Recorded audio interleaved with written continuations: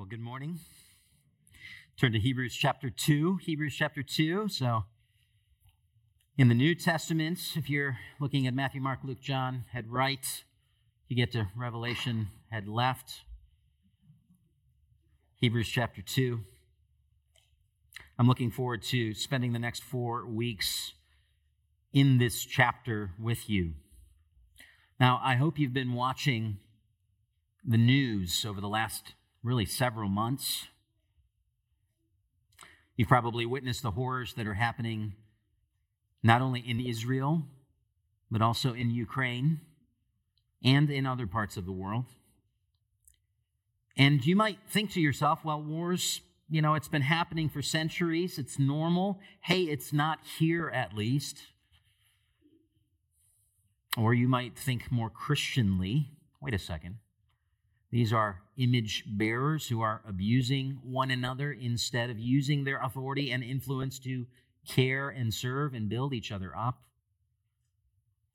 Maybe you've read something recently about gender identity in society.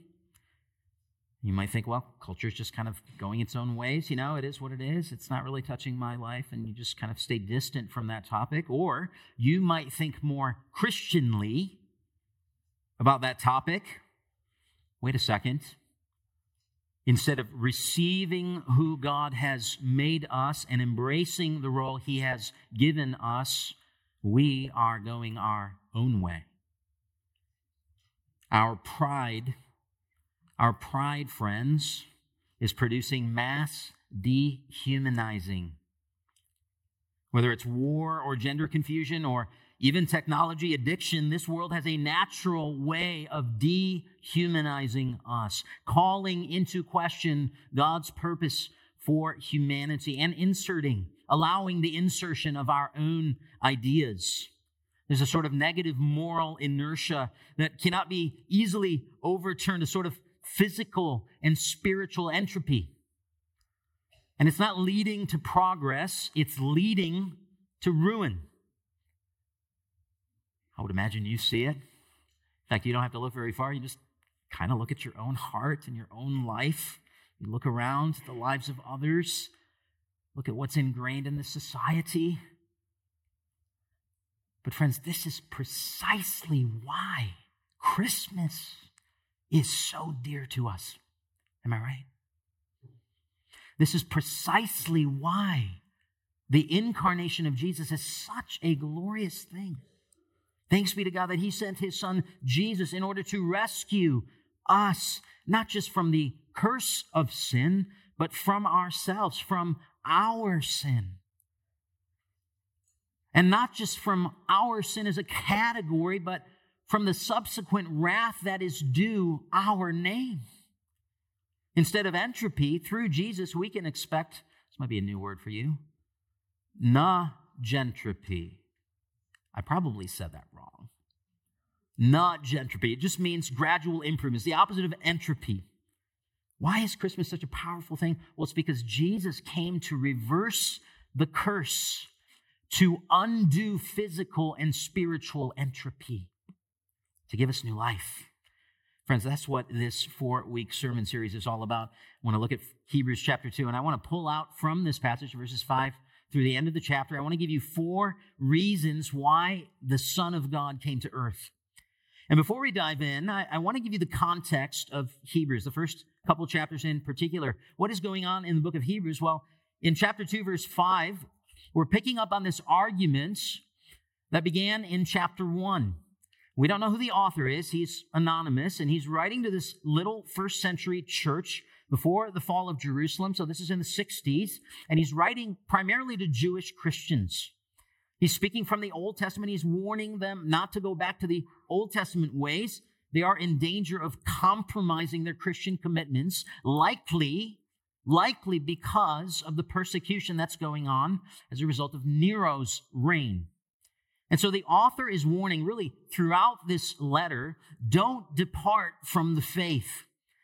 And the way he does that is by showing them, this is the cool part, showing them the glory and the supremacy of Jesus. He tells them over and over and over again, Jesus is better. He uses a series of comparisons and contrasts, and the author is saying through these comparisons and contrasts that Jesus is superior to all of the Old Testament greats. He's superior to the angels and priests and Moses, etc. And the first contrast that he kind of brings forth and that he says is Jesus is greater than the angels. In chapter 1, Jesus' person, he says, is greater than the personhood of the angels. And starting in verse 5 of chapter 2, he shows how Jesus' work, his work, what he has done, is greater than anything angels can do. And in doing this, the writer offers these 4 reasons that Jesus came to earth. Today we're going to consider the first one. Let's read our passage together here. The word of the Lord. Hebrews chapter 2, starting in verse 5. For he has not subjected to angels the world to come that we are talking about. But someone somewhere has testified, what is man, that you remember him, or the Son of Man, that you care for him? You made him lower than the angels for a short time. You crowned him with glory and honor and subjected everything under his feet. For in subjecting everything to him, he left nothing that is not subject to him. As it is, we do not yet see everything subjected to him, but we do see Jesus made lower than the angels for a short time, so that by God's grace he might taste death for everyone, crowned with glory and honor because he suffered death. This is God's holy and inspired word. Thanks be to God. Here's the main point of the passage. I trust it will be the main point of this sermon as well. The Son of God became human to fulfill God's original purpose for us. The Son of God became human to fulfill God's original purpose for us. Listen, friends, God had a very particular plan for humanity. It was a perfect plan. It was a glorious plan. It was a magnificent plan. It would have been fulfilling for each of us to experience. But as you know, sin would twist and mar and break down that original plan. And of course, the good news of Christmas is that light has come. 2 points. Here's the first point. We're going to look at God's purpose and our failure. God's purpose and our failure. Now, before the writer starts to talk about Jesus, he has to show us what God had originally intended for human beings. That's what these opening verses are all about. In verse 5, notice the writer indicates that it was not to angels that God subjected the world to come. In other words, humans stand out in creation. We are greater than the angels. And one day, get this, one day we are going to rule the new world alongside Jesus. Now, this must have been stunning to this little harried house church. These seemingly insignificant people, likely a minuscule dot in the Roman Empire. Someday they are going to rule the world. Friends, this is God's ultimate intention for us. What the author does next is really interesting. Look at verses 5 through 8. He establishes this ultimate intention by demonstrating that it is in accord with God's original intention for humanity. He has kind of this little Bible study. He says, hey, let's turn to Psalm chapter 8, somewhere someone, said these words. And he thinks about Psalm 8. And in Psalm 8, David, I don't know, maybe he was laying back on some rolling hill somewhere as a shepherd, and he's looking up at the stars when he pens this magnificent psalm. David is so overwhelmed with the greatness of this Creator God, he bursts into this psalm. First, he celebrates God's majestic name. By the way, this is what was read earlier for us. He celebrates God's majestic name, then he declares God's worthiness, the worthiness that he ought to be praised. And next, he wonders at God's intention for puny little old us. When I look at your heavens, the work of your fingers, the moon and the stars which you have set in place, what is man that you remember him, or the Son of Man that you care for him? You see that echoed in our passage, right? In verses 7 and 8, you see it there? It's like David is saying, we are so small. We are so small, little drop in the vast ocean. a little speck of dust among the tens of billions of galaxies, which each contain billions of stars. And yet God sees us, and He cares for us, and He's mindful of us. We must be special. We must have some sort of God-given dignity in order for these things to be true. Indeed, we do. That's what He's driving at. Look again with me at verses 7 and 8. These are the next verses in Psalm 8. And these verses echo Genesis chapter 1, verses 26 through 28, which talk about humans being God's image bearers. They're called to have dominion and multiply all over the world, all over the earth. And so when the psalmist says glory and honor, you see it there. When the psalmist says glory and honor, I think he's referring to this original intention back in Genesis chapter 1. Bearing God's image means we have a special status among God's creation. There's something different with us, something special, something worthy of honor. Listen, every person you run into this week has been crowned with glory and honor. Okay? Every single person, even the people you don't like, even the people that you find to be terribly weird and awkward, that person is stamped with glory and honor. That's a real privilege, isn't it? Especially in view of a culture that shoots either too high or too low. Some think humans as kind of little gods. Everything is measured by what we think and what we want and what we say and what we do. Others say there's nothing significant or special about humans. We are nothing but little dust mites in this big universe. Our passage kind of rejects both views. It tells us that every human being has been crowned by God with a special status as His image bearers. At the same time, what we are has been given to us by God. So we aren't God. We are not the measure of all things. Only He is. Friends, this means, and I want you to hear me, and there are moments in sermons where the pastor is very or especially interested in pulling you close. This means, as we're talking about this, as we're thinking about Genesis 1, as we're thinking about Psalm 8, and as we're thinking about Hebrews 2, this means that you matter. You matter. You matter because you are human. And because you are human, you are created in God's image. Your life has incredible value. I want you to hear that. The lives of the pre-born matter. The lives of people in Israel right now and Ukraine right now, even though we are thousands of miles apart from them, those lives matter. The lives of confused teens who want to take hormone pills, perhaps, they matter. Friends, since the dawn of time, there is a simple impulse to diminish certain groups of people. Let's just take the last century, okay? In the 40s, it was the Jews. In the 70s, it was the Cambodians. It's been for decades now, the preborn, or kids, or sometimes women, or the handicapped. Today, it's men. Today, it's Christians in this country. Because of what we see in this passage today, Christians ought to especially be the people, the kinds of people who value and elevate all kinds of people in such a way that the world looks at us and finds it incredibly odd. Because their love is more of a selective love, is it not? You know, the last phrase quoted in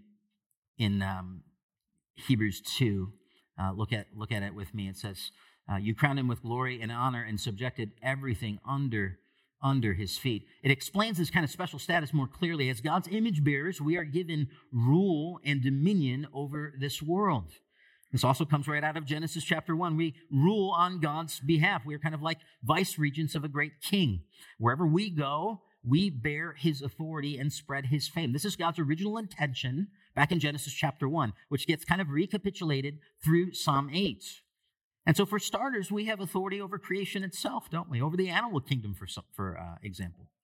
This kind of makes sense. I mean, you don't see any deer hunting for humans, right? A couple of weeks ago, we weren't afraid of the turkeys coming after us. There's a pecking order. with creation. We govern the animal kingdom. But we can take it a step further here. Genesis 1, a passage that I've mentioned now a couple times, it ends by saying, be fruitful and multiply. Now, that's not a passage that's like, hey, just go and have much more babies. Like, lots of babies, just go do that. That's not precisely, that's part of what's going on, but that's not precisely what's going on. We got to take all of this together, all of what we've been talking about together. Being God's image bearers means we represent God, we bear his authority on earth, and thus we rule on his behalf. This is God's original intention. And that rule includes multiplying so we can spread his rule throughout the earth. You see the logic there? It's all connected. And friends, it's all in view here in Hebrews chapter 2. This is God's original or ultimate intention for humanity. But, grand and encouraging as God's original intention was, something, of course, has gone terribly wrong. The writer purposefully, notice, gives kind of a dramatic expression here, starting after the quotation, and he uses this double negative in his comment on the psalm in verse 8. This is kind of 8b. He says, for in subjecting everything to him, here comes the double negative, he left nothing that is not subject to him. He's saying essentially, hey, there's absolutely nothing that's not under man's dominion. Now you hear that and you're thinking, man, that sounds really great, but I don't really think that's true. I mean, wait a second. Like, is that actually true? That's not true. That can't be true. Not in our fallen world. Which is why the writer then says, notice, actually, as it is right now, we do not yet see everything subjected to him. The writer of Hebrews nails it. Our rule has become twisted by sin. We can't rule over ourselves, let alone others or this creational world. I mean, think about Adam in the Garden of Gethsemane. That's where we see God's original intention. He had these three relationships that he was, in a sense, entrusted with, right? He had a relationship, of course, with God. He had a relationship with his wife, Eve. And then he had a relationship, he had commands related to how he interacted with the creation.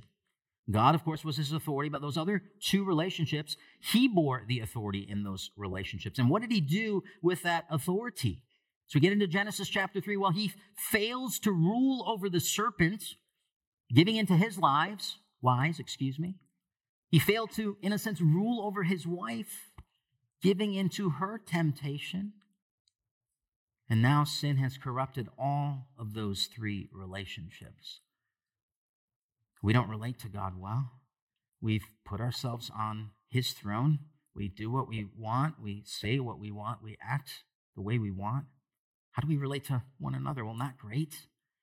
Consider the conflict in the Middle East right now, or just the petty ways you and I can interact with others, or so quickly bear this kind of irrational ill will towards other people. Our marriages break down and our bosses misuse their authority, and those who are called to submit end up undermining. Our reign over the animal world is superficial at best. I mean, we can sort of achieve it by intimidation, obey me or I'll eat you or wear you. But then again, we can become the feast ourselves. So in each of these three relationships, there's a sort of poison that is seeped in. We don't really put this world under our feet. When we die, eventually the world will actually put you under its feet.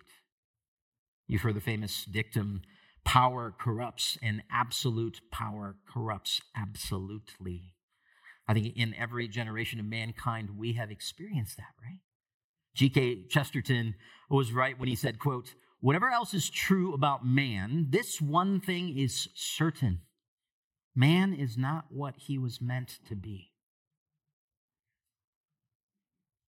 I think we feel that deep in our bones, don't we? People will tell you that the problem with the world is a lack of education or bad cultural influences or economic inequality. If those things are sorted out, the world would be a better place.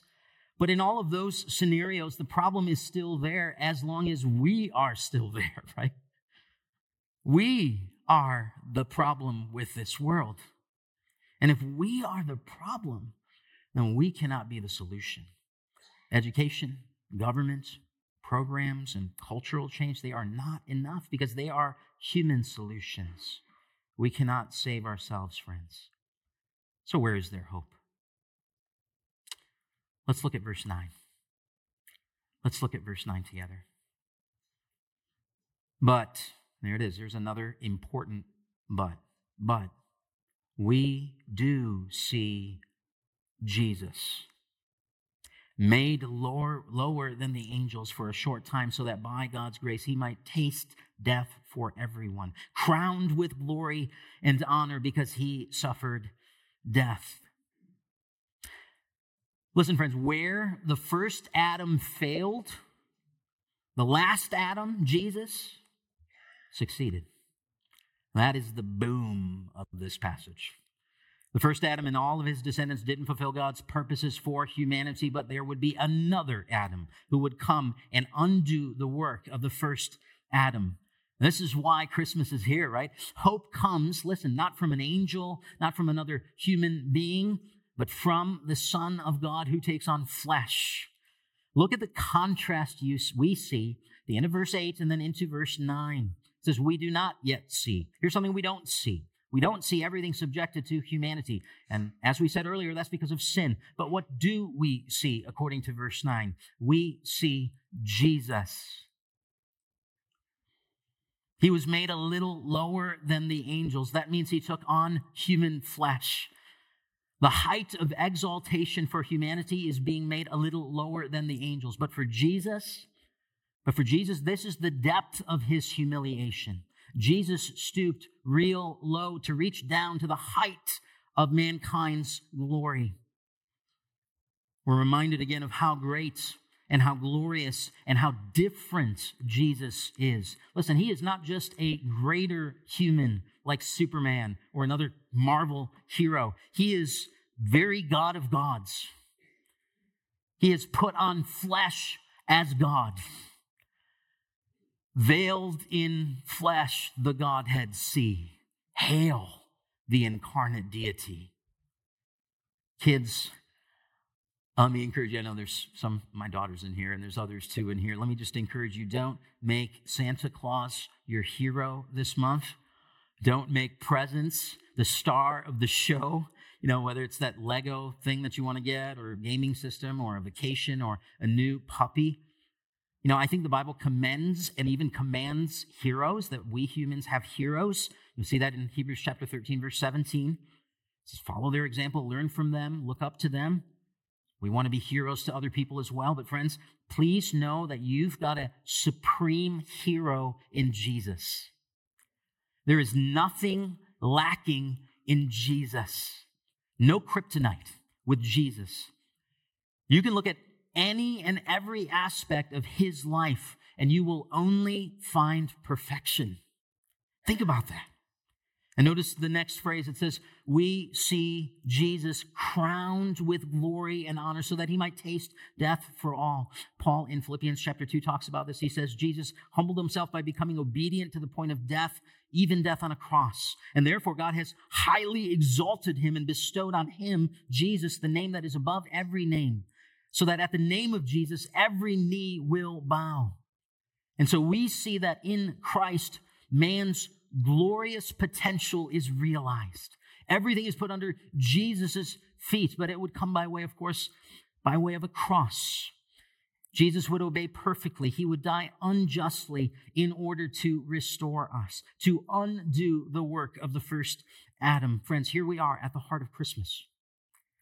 The Son of God became the promised seed of the woman, the serpent crusher, the last Adam.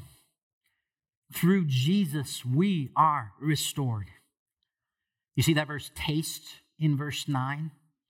It's a Hebrew metaphor that means to partake fully. So we're not talking about a little jungle gym sample on a Saturday morning, okay? This is to partake fully.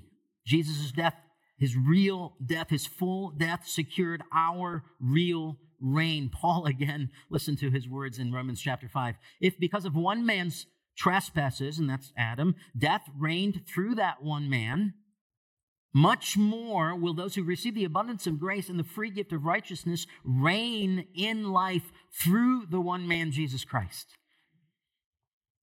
Friends, our hope is that we Christians are in Christ. We have this sort of solidarity with Christ. Paul uses the designation 169 times. It's the designation in Christ. Those words, in Christ or in Him. And in Christ, that phrase suggests not only a new position, but it also suggests a new exchange, an impartation that we get from Christ. He gives us life, in other words, life where there is death. And so we are united to Christ, and we are so united to Him, in fact, as Christians, that we can share in His life and in His resurrection. Now, what does this mean? It means we have hope. We have hope. And we look around and we see sin invading our lives. We see not everything subjected to humanity, and even the things that are subjected to humanity, we're not handling that well. And all of this really irks us. It annoys us. It frustrates us, doesn't it? But then we see Jesus exalted, crowned with glory and honor. We see all creation now subjected to Him. And with this, the possibility that we can fulfill God's ultimate intention. That is now a real thing. Christ's glorification is our foothold to our glory. Think with me of how this little beleaguered, church, the recipients of Hebrews, how this must have landed on them. The illusion of insignificance has wrapped its cold fingers around many of them. They feel like an unwanted speck among the millions in the Roman Empire. The world is pressing in on them. The world is oppressing them. The world is questioning them. But they are the restored people of God in Christ. And yet they are made to feel something quite different by this world that's pressing in and oppressing them. You see, friends, this world has a peculiar way of dehumanizing us. And this is precisely why we must celebrate with our utmost the glory of Christmas. It's not just the recipients of this letter that feel small and lost and weak and insignificant. We certainly do too, don't we? The reality is we might be sub-microscopic spots in a huge fallen universe, but as God's children united to Him, we are objects, hear me now, we are objects of astounding divine attention. God is minutely mindful of us and cares for us in the greatest detail. Why? Because He is mindful of His Son Jesus, and all who are in Jesus, He's mindful of them. Now, I don't want you to miss this. I want to say this in another way because it's so important. There's kind of this great representational reality here. Jesus was not only our substitute in His death, He was our substitute in His life.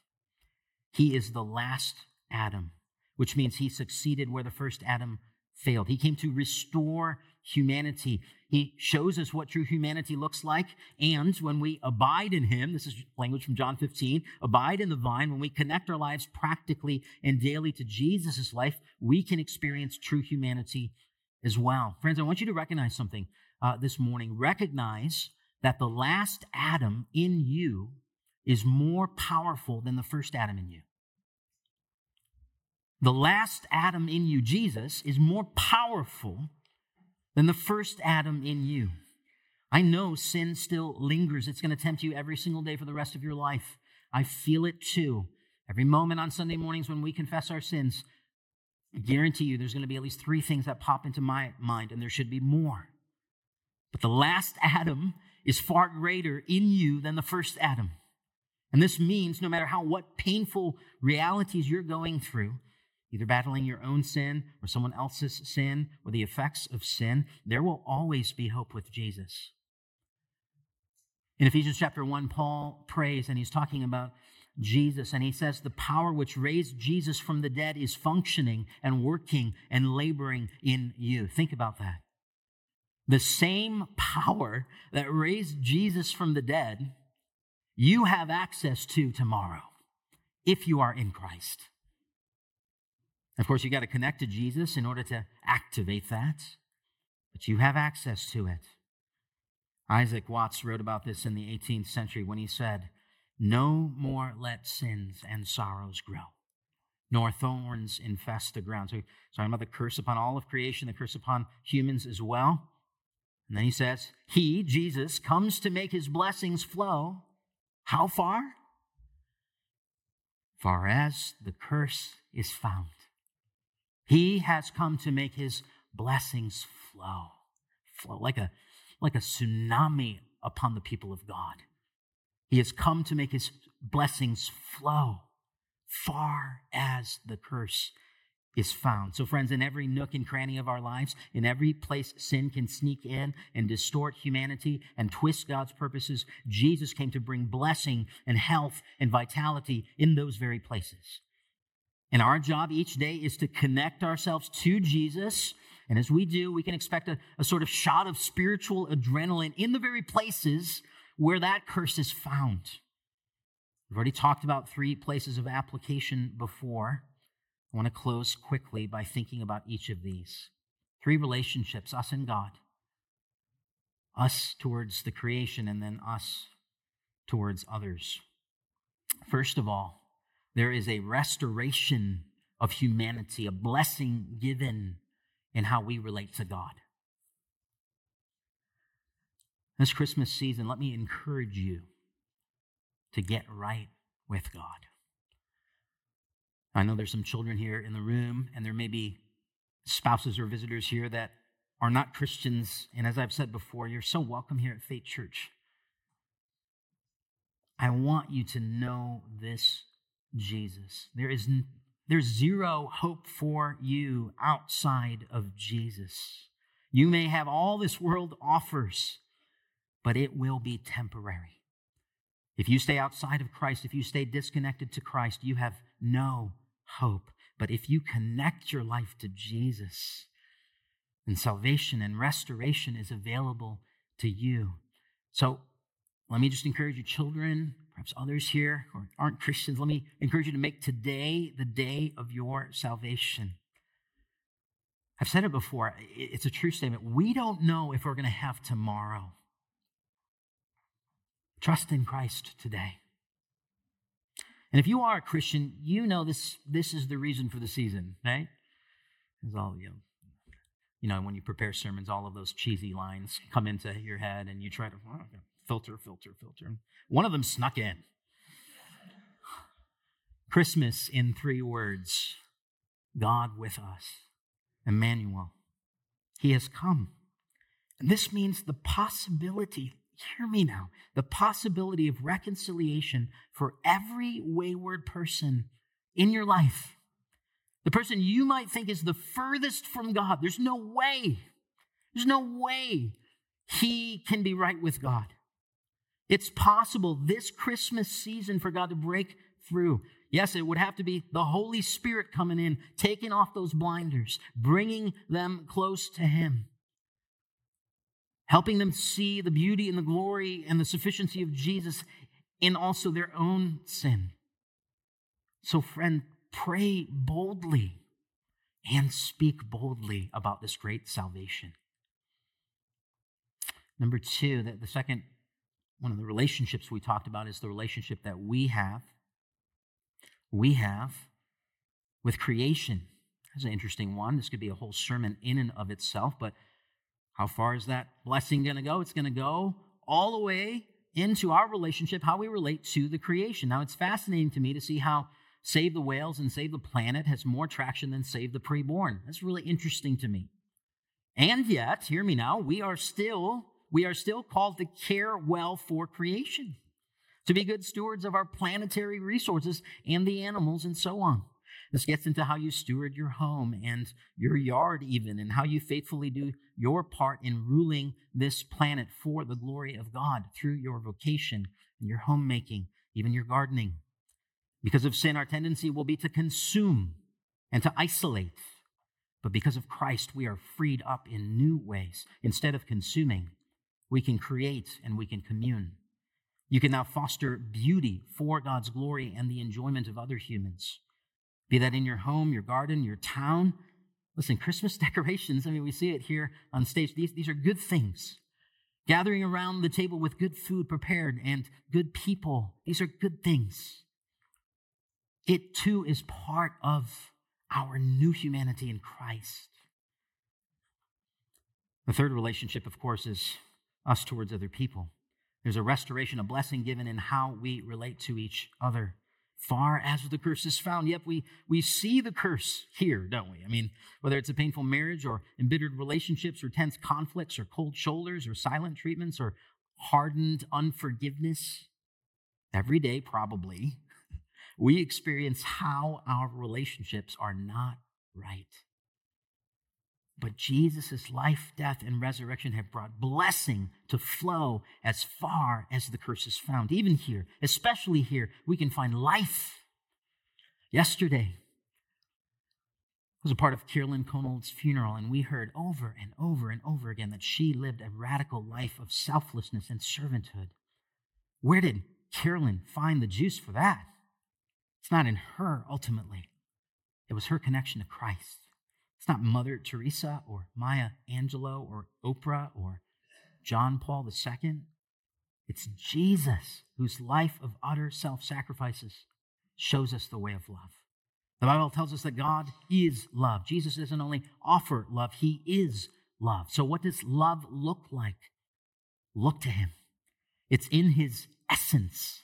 So there's hope for every Christian in this room to love just as Jesus loves. If you're struggling to love, meditate this Christmas on how far Jesus went to love you, how much patience he has offered you, how he has served you. Friends, Jesus, why did he come? What did Jesus come for? Well, the first reason we see here in Hebrews chapter 2, he came to bring blessing as far as the curse is found. He came to bring blessing to our cursed humanity. He wants to restore a new humanity here at Faith Church. Amen. Let's take some time now to ponder this passage and prepare our hearts for the Lord's Supper.